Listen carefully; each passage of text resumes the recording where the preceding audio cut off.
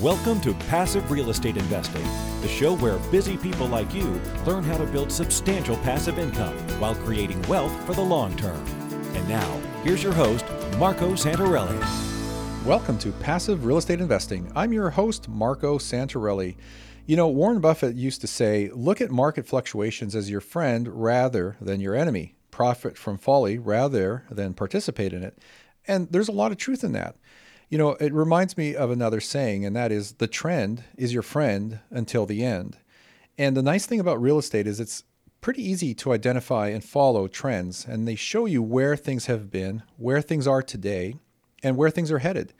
And as a real estate investor, or any investor for that matter, it's good to know where things are headed and what the trends are, because then you can get into the opportunity, you can get into the game and ride that train, and you can get out of harm's way when things are coming, and you can see that coming from often months, if not years down the road.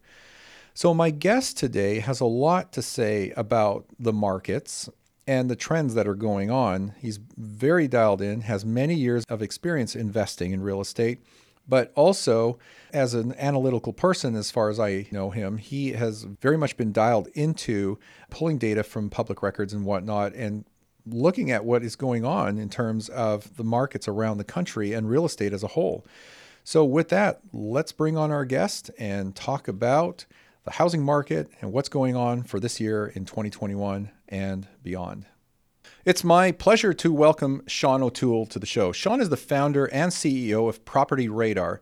And prior to launching Property Radar, Sean successfully purchased and flipped more than 150 residential and commercial foreclosures. Leveraging his 15 years in the software industry, Sean used technology as a key competitive advantage to build his successful real estate investment track record. He's an amazing guy, very knowledgeable. I've known about Sean for many, many years and followed him when Property Radar was originally Foreclosure Radar, which goes back a few years. And with that, Sean, welcome to the show. Oh, thanks for having me. It's great to be here. Well, I think you are long overdue for being on the show because you are just a wealth of knowledge, and the amount of data and detail that you've gone into over the years pulling out foreclosure information from public records is mind-boggling, because that is a very labor-intensive task. Yeah. You know, I've been there myself and I did not enjoy doing that. So, but let's start with that and start with you. Tell us a little bit more about yourself and how you ultimately launched Foreclosure Radar and then rebranded to Property Radar.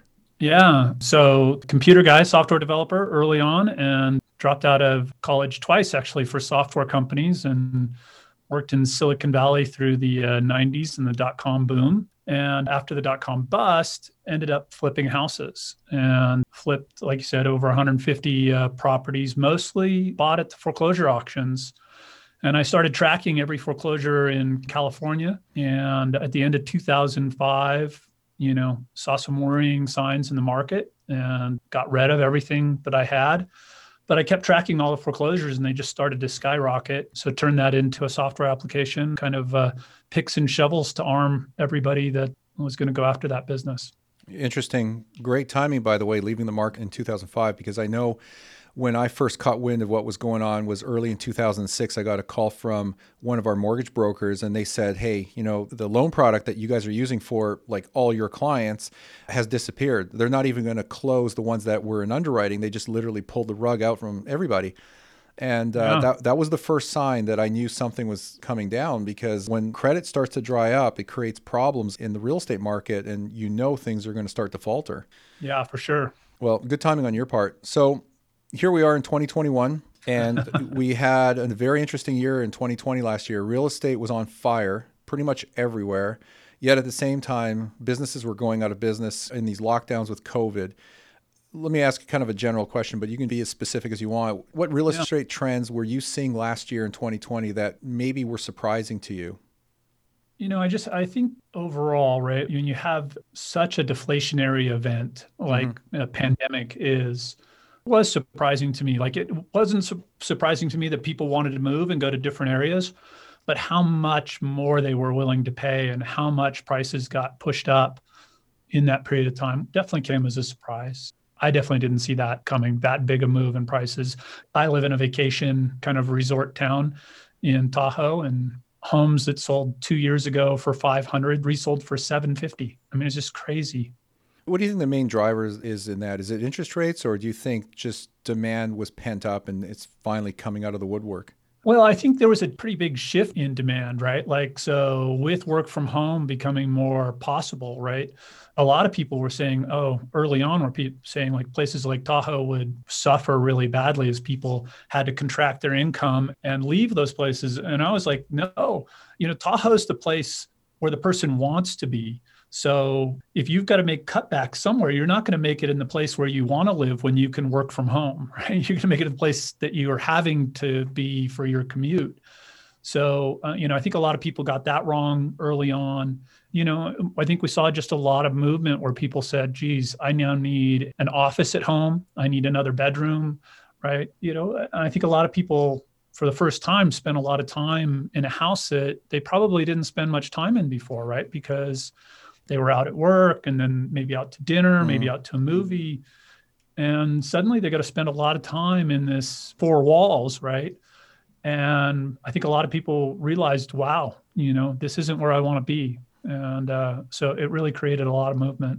So that movement probably led to some increased demand, because people were being pushed out to other areas, or maybe households that were densely populated with, 4 or 5 people now started to split up, and now they needed 2 households. Yeah. It just increased the demand pool.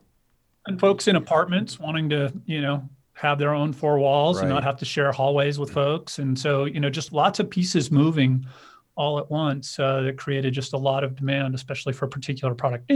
Rents in San Francisco are way down, right? So not everything won. So, okay, so that's 2020. I mean, we can come back to that. Let's talk about 2021. One question that we find people are asking a lot, and even some of our clients, they're saying, well, I'm just going to sit tight. I'm not going to buy real estate right now because I think there's a foreclosure crisis coming. And, I'm sure you have a lot to say about that. I have my own opinion about it. But do you think there's a foreclosure crisis coming in the next year or two, and why or why not?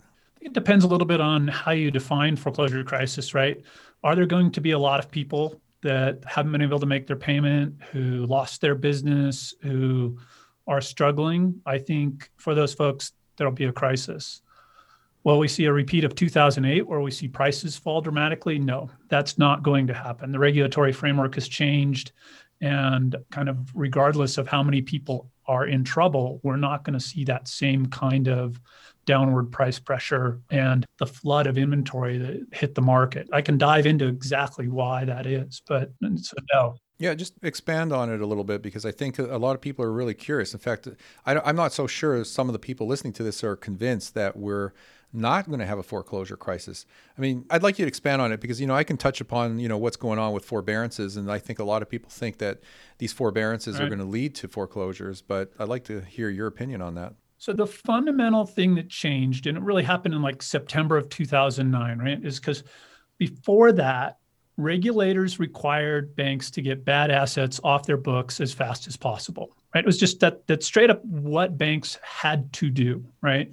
Mm-hmm. And so what you saw happen was really starting in 2006, right? People got qualified into mortgages they couldn't afford, or, for whatever reason, they said, hey, I'm done. I'm not going to make my payment. And we started seeing an increase in the number of folks not making their payment. Well, as soon as that started happening, right, the banks start the foreclosure process, right? And then, in California, it's 120 days. And the banks are literally held accountable for how quickly they move that property September 2009, how quickly they get the property through that process, right? And then at the other end of that process, they're required to put it on the market and sell it at whatever price it will sell for. And, one of the things you need in order for prices to go down is you need motivated sellers, right? And a bank that's required by regulators to get rid of a bad asset, right? Somebody's home is a seller at any price, right? They just have to get whatever the market price is. Right. So at the same time you have that happening, you have, like you mentioned earlier, the loans being removed from the market, right? So there's no financing. So that pushes that price down even farther. And it wasn't until, I think in Stockton, we got up to something like 16 years of inventory. And it wasn't until investors said, oh, wait a second, if I buy this and rent it, it's a 10, 12, 15% return on investment.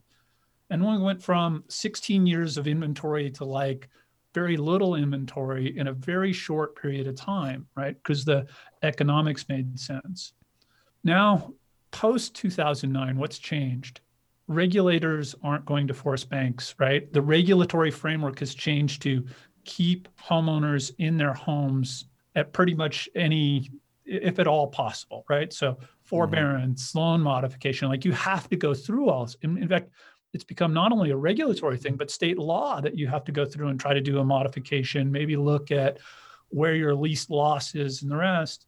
And banks learned, and Fannie and Freddie learned that there's a floor here. We're better off not putting all these properties on the market because that's what caused the price declines, right? If we have to hold them, we'll hold them, or we'll sell them off to, a Colony or one of these big guys, right, at a fair price where we're not going to push the whole market down. It's just not going to happen again. We learned enough from 2008. It won't happen again. Well, in addition to the regulatory environment, a big thing that we have today that we didn't have in 2006 or 2008 is the amount of equity that people have in their homes today, which gives them so many more options. Plus, banks are willing to work with them with forbearance and whatnot. Keep in mind, though, like I hear that argument a lot. Keep in mind, in 2006, people had record equity as well, right? 2005 anyways, right? Because one of the signs that you're getting to a peak, right? Lots of people have equity, prices, it can only go up. And all of the things that led to the 2008 crisis, right, are the same arguments I hear today, like we should loosen lending standards because, there's no risk in the market, blah, blah, blah, right? And at the end of the day, the value is a pretty arbitrary thing. It only takes 3 comparable sales, right, to set the value of every property in that area. I guarantee you, if you go into all of the major markets in the US right now, or at least the ones that have done fairly well financially, the population in that market can't afford their home at today's prices. And I think that's the definition of an overvalued market. So there's no question all of our markets are overvalued. The good news is we only need to sell maybe 5% of homes a year. So can we find 5 people, 5% of the population that can afford to pay overvalued prices? Sure. Can everybody in that market afford today's prices? Absolutely not. Prices would probably fall in half. Okay, so let me ask you this. What's providing the stability, for lack of a better question, what's providing the stability in the markets that is keeping them where they are and continuing to appreciate? A couple of things. So one is lower interest rates. Okay. And this has really been true since the 1970s, right? Volcker and Carter pushed interest rates way up. And really since then, I would say we've had a debt-driven economy where lower and lower interest rates, what happens is interest rates go down. For the same payment, you can afford more principal, or you can afford a higher balance, right? Yeah. Higher price. And so as interest rates continue to go down, prices are going to naturally go up. After World War II and the GI Bill, we saw this major increase in home prices, right? Well, part of the GI Bill was 30-year financing, pretty affordable for the returning GIs. And so you think that would help affordability for those GIs. It didn't help affordability at all. It changed the price of the underlying asset. That's the same thing that's been happening. So interest rates are definitely a part of this, right? The other part of this is a lack of supply, especially in places like California, where NIMBYism, right, is basically keeping new stuff from being built. And Title 24 and all the rest make new builds very expensive. And when you have to meet 100-year flood, 100-year earthquake, and all these other requirements when you build a new property, that new inventory is so expensive that it's bringing up the old inventory and making it more expensive than it probably should be. Right. So yeah, supply and demand keeps coming back into the conversation because it seems to be the main driver for every single real estate market around the country. Sure. Where do you see Gen Y and Gen Z, which are 2 very, very large cohorts, anywhere from 62 to 72 million people each? That's like a pig in a python, as the saying goes. How are they going to impact real estate here in 2021 or even for the next 2, 3, 4 years? It's a really interesting question. I don't know if you just saw one of the founders of Robinhood, the new low-cost trading platform that all the Gen, Zs are hopping onto. He just said that stock ownership is the new home ownership. for, the younger generations, which is a little surprising. I think we hear a lot about Airbnb just using other people's and just renting and not owning, right? But at the end of the day, once you start having kids, you want that stability. And whenever you start seeing a track record like we've seen for both stocks and housing, right, more people pile in. So Right. I think we'll see more, a shift as they get older. Those homeownership rates are going to increase, even if maybe they were a little more resistant earlier on. And I think if we continue on this path of higher and higher prices, they're going to go, wait a second, I don't want to miss out. So I expect homeownership to rise, even in the younger cohorts. So, Sean, that kind of goes back to the previous question I was asking, and I'm not sure if we completely answered it because I wanted to ask you your opinion on whether we're going to see a foreclosure crisis. And, you said it depends on how you define foreclosures. So, or the crisis, right? Like, is it a crisis for the person who's losing their house? Absolutely, it's a crisis. Yeah. Well, with major price declines, no, I don't think so. All right. So you're pretty bullish then on real estate going forward for at least the next year, if not longer. I think there are some interesting things, right? As lockdowns start to come off and people say, hey, we want you back in the office, right? Do we see places like Tahoe, where I live, right, would have seen incredible rise in prices? Do we see some of those folks go, oh, wow, I didn't realize shoveling snow was this hard, right? And do we see some exodus, right? So I don't know. I think it could be a mixed thing. We could see some areas go up and others maybe at least flatten or go down. I mean, we got to be real here. We're not through this pandemic. Like, I know we all want to be through it and past it, but, I think there's things that could happen with variants that maybe vaccines aren't effective against. That's looking good so far, but if that starts looking bad, right, I think that there's still a lot of possibilities for another shoe to drop. So I'm not 100% bullish, but I think that right now it looks pretty good for a strong year. Yeah, I kind of break that, in my opinion, the answer to that question into a couple different categories. I look at it this way. People will walk or drive as far as they need to go till they reach affordability in housing. And that's especially true in the tier one markets, the expensive markets, San Francisco, LA, New York, Washington, D.C. I mean, Washington, D.C. is a great example because all the surrounding cities and communities are benefiting from the expensive price in Washington. I think that there will probably be a flattening or correction in these very expensive, large metro areas. Pretty much the cities that make up the Case-Shiller, top 10 and top 20 markets. But when you start to get to the secondary markets, the tier two markets, Kansas City, Indianapolis, Memphis, Tennessee, and all that, they're growing. They're going to continue to grow. People are migrating there. Those housing markets are healthy. The job environment's broad. So that supports the income needed to finance purchases and for the affordability there. So when I say I'm bullish, I think I'm very bullish on the secondary markets and to a large degree the tertiary markets, what some people might refer to as exurbs. But I would never invest in a tier one market anyway. I wouldn't be investing in San Francisco or LA or, Manhattan. That's crazy. I agree with you. And I think I would add just a couple of pieces of nuance, right? So two things there, right? So you think about, I'm just going to use the Bay Area because I know it well. You've got similar things in SoCal, but, in the Bay Area, let's take like the primary market of San Francisco, right? The peninsula, a secondary market getting out into the East Bay, like Brentwood and places like that. And then the tertiary market, say, being Stockton. So when we did have declines, right, we saw about a 20% decline in the primary market in San Francisco, right? We saw like 30-40% declines out in Brentwood. And we saw 80% declines out in Stockton, right? I had a property I owned in Stockton that I sold. It was the last one I got rid of. My inventory that I sold it for $260,000 in, I think, May of 2006. It sold on the courthouse steps for $45,000 in 2008. Wow. Right? So yes, I think that you're right now, we'll see some more folks move out to these tertiary markets for affordability and the rest. And that's going to be a natural thing of prices going up. However, I personally think I would much rather own property, even with a lower return on investment, in a primary market than a secondary market or a tertiary market, right? Can you get more income today? and a better ROI in the tertiary market? Yes.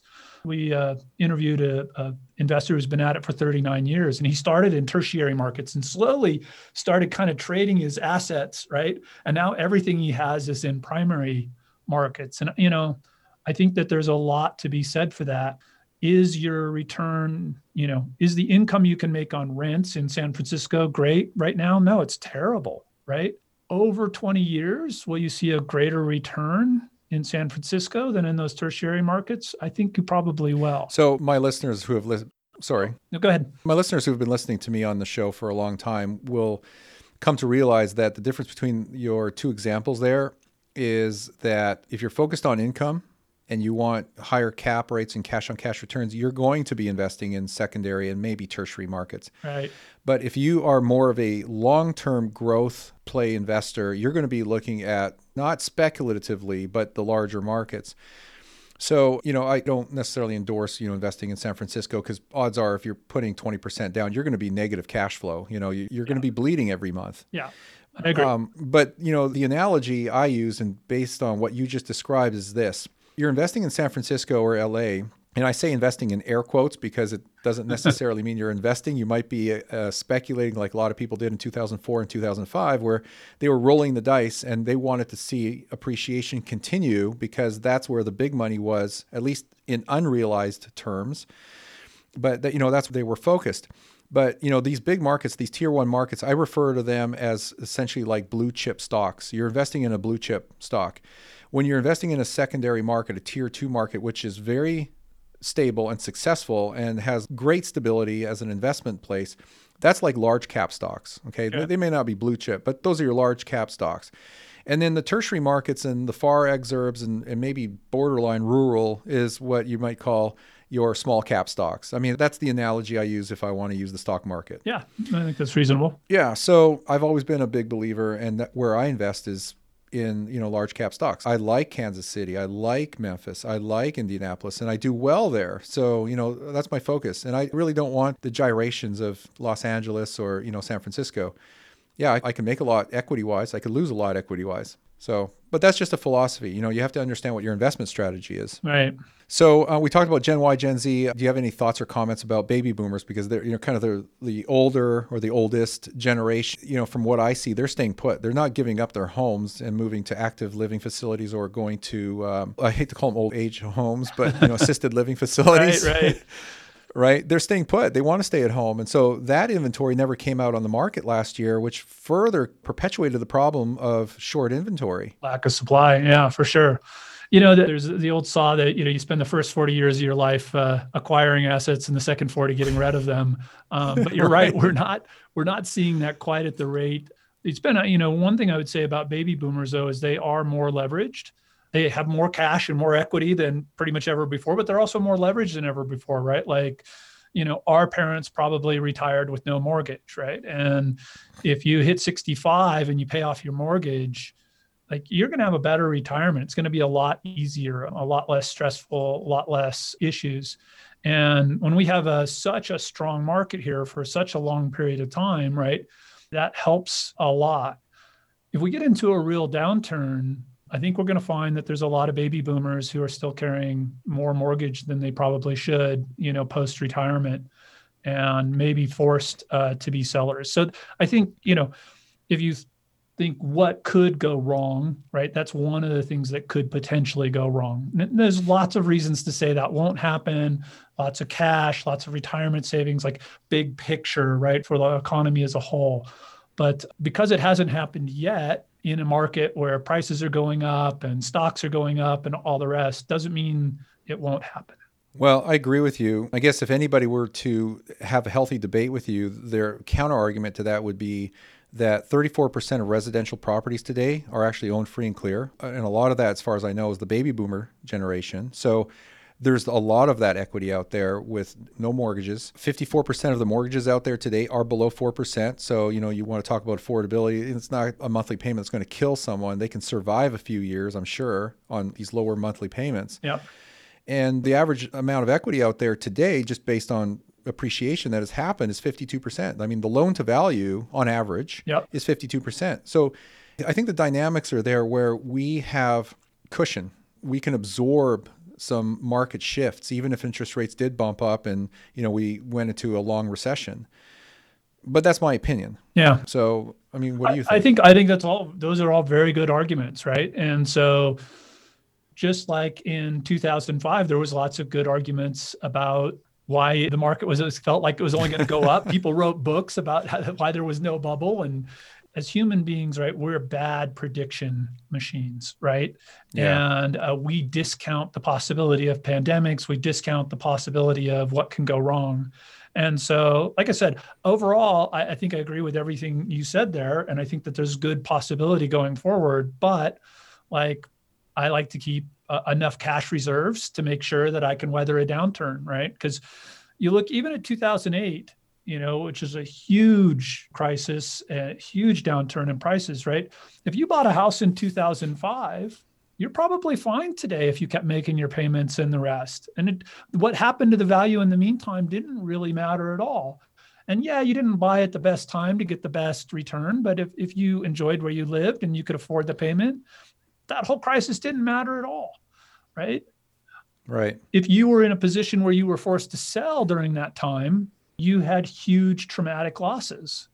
And so I just think it's important to leave yourself in a position to not always just count on everything being bullish and better, but leave yourself in a position that if things aren't better, you're going to be fine anyways. You can make it through to the other side. So Right. I agree with what you're saying. I think things look pretty good on cash reserves and equity and payments. And I think the risk of interest rates going dramatically up is really low. Like if you just think about the amount of debt, like one of the things that we've seen since 2008 is corporate debt is way up, student debt is way up, household debt. Big time. It's still really way up, right? Like all of these forms of debt, car debt, auto debt, like all these things are kind of through the roof. And, I'd say we're in a debt bubble. And the only way we survive that is with, and the federal government too, right? Top of the list, right? So the only way we survive that is lower and lower interest rates. Yeah. And I think at this point, a lot of people talk about free markets. We don't live in a free market. We live in a completely artificial economy. And it's a controlled economy. And one of the primary controls is interest rates, and interest rates are only going lower. Sean, you know what? You're probably the only guest I've ever had in 5.5 years that said that. I think the only other person who may have said that was Jim Rogers, the self-made billionaire from the Quantum Fund, who I had on a couple of years ago, maybe a year and a half ago. But it's very rare to hear someone actually say that. But you're right. We are a credit-based economy. It is certainly controlled. It's not a free market. We have to keep interest rates low to keep the house of cards up, which kind of begs the question I'll throw out at you is, do you think the U.S. is going to mimic Japan in terms of inflation and interest rates? Because, it seems like half the world is running on negative interest rates. Yeah. So this one's very personal for me because I own a real estate magazine in the Hawaiian Islands. It's the one break I took from software when I was a kid. And my dad wanted to retire. He asked me to go out for 2 years and run it before he could take early retirement from being a professor. And I said, sure. And we bought that just months before that Japan crisis happened in the late 80s. And it was a huge problem, right? And it really hit Hawaii because we had so many Japanese buyers and they'd push prices up so high. And so, yeah, I paid a lot of attention to that one. And if I compare us today, right, 100% debt to GDP, they hit 100% debt to GDP way back then. I think they're at 300 or something now. There's a lot of similarities. And after the 2008 crisis, I really thought, geez, this could be Weimar Republic-like stuff where bread goes from whatever it was, I think it was like 8 cents a loaf to like $1 trillion marks, right? The Weimar Republic, absolutely. Crazy, yeah. Right? Led to the rise of Hitler, yep. Right? And I was really concerned about that after the 2008 crisis, that could lead to something like that, like this debt to GDP thing was just out of control. And then I really looked at Japan, and why did Japan not have that kind of hyperinflation that you saw in the Weimar Republic and Zimbabwe and these other places? Japan was too important to the worldwide economy, too tied in, right? So the Weimar Republic, everybody was pissed off at after World War I. So they said, to heck with you. And they let them collapse. Zimbabwe, we let collapse. Japan, we didn't let collapse. So it's just kept going. Now, people will talk about the savings rate in Japan and the rest, but I think that's the bigger picture issue.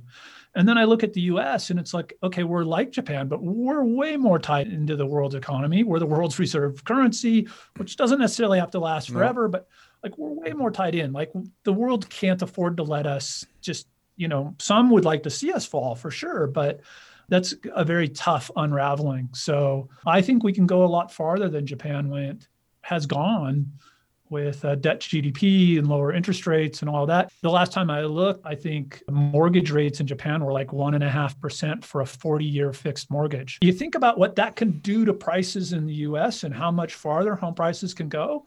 If that's the path we're on, that's pretty bullish. Yeah, it's unbelievable. The whole concept of kicking the can down the road, how long can you keep doing that? Apparently, if you have a printing press, you can keep printing money, or currency, technically speaking. It's currency, not money, but you keep print to infinity. And you essentially inflate the dollar away, not fast, but slowly. You can avoid a hyperinflation. You just inflate the dollar away over hundreds of years. What's interesting too, and that's where I wanted to just touch on that. And that's where I love those primary markets, right? So it's a very poor return today, but over time, if you really pick the right primary markets, they're going to stay primary over decades, right? You're going to see all of that in those markets and probably in your large cap, secondary markets as well, but certainly in those primary markets, if you pick them right. Yeah, well, I know what you're saying, and I agree, but I would actually argue that inflation and monetary policy affects all markets equally because all real estate in the United States is denominated in US dollars. So it doesn't matter what market you're in, you're buying and selling in US dollars. So, the same currency is denominating it. I still think, though, that there are places that are rising, right? So you think about Pebble Beach before it was Pebble Beach, right? After it's Pebble Beach, right? The values go up far more. And if you buy in there today, it's going to be pretty safe because it's probably going to be Pebble Beach now forever, right? Whereas you do get Detroit's, right? Where industry leaves and the only solution is a bulldozer and you've got to remove, there's still places in the country where there's really no bottom to the prices because people have just left. So I think you still have to be careful. And that's probably tertiary, but they were primary at some point. Yeah, absolutely. And really that just comes down to the supply and demand dynamics. I mean, if jobs are leaving, people are leaving, and demand drops, through the floor. And so, of course, the real estate becomes much less valuable there because nobody wants it. There's nobody to even buy it. Hard to see how that happens in LA, right? Hard to see. Exactly. The diversity of economic activity in LA, it's hard to see how LA ever becomes a Detroit. Right. No, I totally agree. And that's the stability of it. That's why I refer to it as a blue chip city, even though it's bloody expensive. Yeah. And it's got its own political and other problems. For sure. Conversation for another day. Yeah. Okay, well, as we wrap it up here, I want to end with just a quick chat about trends. I love trends. I follow trends. I think trends are important to keep an eye on, especially if you're a real estate investor, because things in real estate move, generally speaking, slowly. And so if you got your eye on the trends, you can see what's coming and where things are going.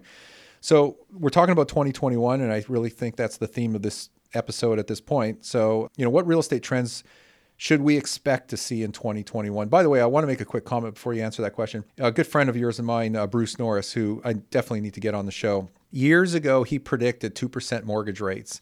And I still remember the people who were like rolling their eyes up into their head saying, you got to be kidding me, 2%? No, rates are going to go back up 6-7%. Here we are, 2% mortgage rates, right? Yep. And they're still going down. Yep. I remember Bruce called me one day and said, got this crazy idea. And I said, I 100% agree. And I will take it one step further. On our next crisis, not this one, but on the next crisis, they'll be in the ones. Okay, well, keep buying real estate then. So on the next crisis, whatever it is, right, we will hit ones on mortgage rate. That is amazing. So you know what? Load up on real estate now and then refinance to 1% later. Yeah. Right. So here's kind of the wrap-up question. Let's talk about the trends. What real estate trends do you see this year, 2021, or even into 2022? I mean, I think the biggest one is we're going to continue to have a pretty severe supply problem, right? So we've seen lumber go way up. I think that we still haven't fully seen the full supply shock of COVID. When you look at the number of people that stayed home for health and safety reasons, and that affected the production of goods that are necessary for things. My son called me this morning and he bought this ridiculously expensive graphics card. It was like $1,500 retail. He paid over retail. And I kind of like, dude, what are you doing? And he's like, Dad, there's a chip shortage. It's going to work out. And so he basically gambled, speculated on this graphics card for $1,800. Well, they're now, they just raised the retail price above the $1,800, which was $500 more than he paid, to $2,000. And there's still a shortage, and they're selling on eBay for $2,500. So he's up $700 in, I think, 45 days on a graphics card. But the same things, your son's smart. The same thing's happening with lumber and lots of other things that are necessary to build more supply. And so I think that's going to continue to be a really important part of the equation here. Is a lot of demand for housing right now, and the rest, it's going to be very hard to meet the supply due to shortages. And that, again, is bullish for prices and existing stock. Even for the guys out there fixing and flipping and rehabbing, right? Those rehab costs are going up right now. So I think that's a trend that we may see get quite a bit more exaggerated here as we work through the kind of pre-COVID inventory. So I think that's an important trend. I'm going to be really interested to see as vaccines start getting deployed and the rest, like who moved out to Timbuktu that goes, I don't like Timbuktu. I want to go back to civilization. And what does that mean? And how much more kind of market activity does that create? So I don't know that will be a trend, but that's one I'll be watching. And then I think Elon Musk and Jeff Bezos are in the news right now with their fight over low Earth orbit satellites. I do think that I went out and toured some kind of rural, very rural areas to say, what's the opportunity out here in places that don't have internet today and therefore have very low home prices? And are they likely, once you can put a dish on your roof and get very fast internet, you can do Zoom calls and the rest on, does that create some movement in those rural home prices? The challenge there still is you still don't have schools and grocery stores and all the amenities that people want. So it takes a hardy soul to make that move. But I think we could see a move up in the rural areas as low Earth orbit satellites kind of come onto the market. So those are some of the things that I'm following. So it sounds like as far as interest rates go, you're predicting that they're going to probably stay flat or maybe drop a little more. Is that what I'm hearing too? The short-term interest rate thing can be very different than the longer term. I think the longer-term trend is lower and lower. I don't watch the short-term, kind of up and down variations. And I think the other thing is like long-term, I don't see inflation, right? A lot of people are like, oh my gosh, all this stimulus is going to create inflation. Right. And I think to the degree that you think there's inflation, I don't know that you're fully appreciating how much deflation this pandemic's causing, right? So stimulus is only inflationary to the degree that it more than offsets the deflation that's in the market, right? And I think that we're still probably underestimating how bad the deflationary hit from the pandemic is. So I'm not excited about some of the plans. I don't think we're not very good at deploying stimulus in a way that doesn't have things bubbling and that doesn't leave people still hurting. We're just not very good at that as a country, as an economy. So I think that's interesting. And I also think, while I think long-term inflation is kind of has to, or it will continue to head down because of automation and technology, right? Those are very deflationary trends over the long haul. And so I think inflation is kept at bay for the long term. However, this year, like that graphics chip, like cars, where they can't get the chips for cars, we've had a supply disruption. And I think we'll see some short-term inflation in goods and services, maybe a little painful this year. Sure. Yeah, actually, I'm glad you answered that question. What I meant to ask is mortgage rates, but I said interest rates. I went wider. And you hit it spot on. You're right. The COVID was deflationary, but with 25% of the M2 money supply being created in 1 year compared to when we first started putting out currency in the United States, that's a big number. I mean, you can't wrap your head around that, right? That's trillions of dollars being put into the system. Now, granted, it hasn't all flowed to the consumer level, which would be inflationary, but it's out there. It's out there somewhere. Yeah. And again, I think I agree that it's a really big number, but I also think that we are not appreciating how big the deflationary number of this pandemic is worldwide. True. And so what we think is a big number over here, it's going to take a few years to figure out, have we underhit, have we over, and where did we end up with that stimulus? Was it too much, or is it still too little? Or right now, it's hard to say. We're not very good. We just don't have this economy very well wired. I mean, you think about even just housing, right? Like, well, it depends who you ask. That's true. Even with the way we look at public records data, it's still 2, 3, 4 weeks after the fact. And you look at the National Home Builders and the Realtors Association and stuff. Most of these data points that we're using for housing are 45 days late by the time they get collected and analyzed and all the rest. This is not, you think about even performance athletes and all the way they measure their immediate performance and all this kind of millisecond feedback we get. Our economy is nothing close to that, right? We figure these things out months, even years after the fact. So very hard to tell right now.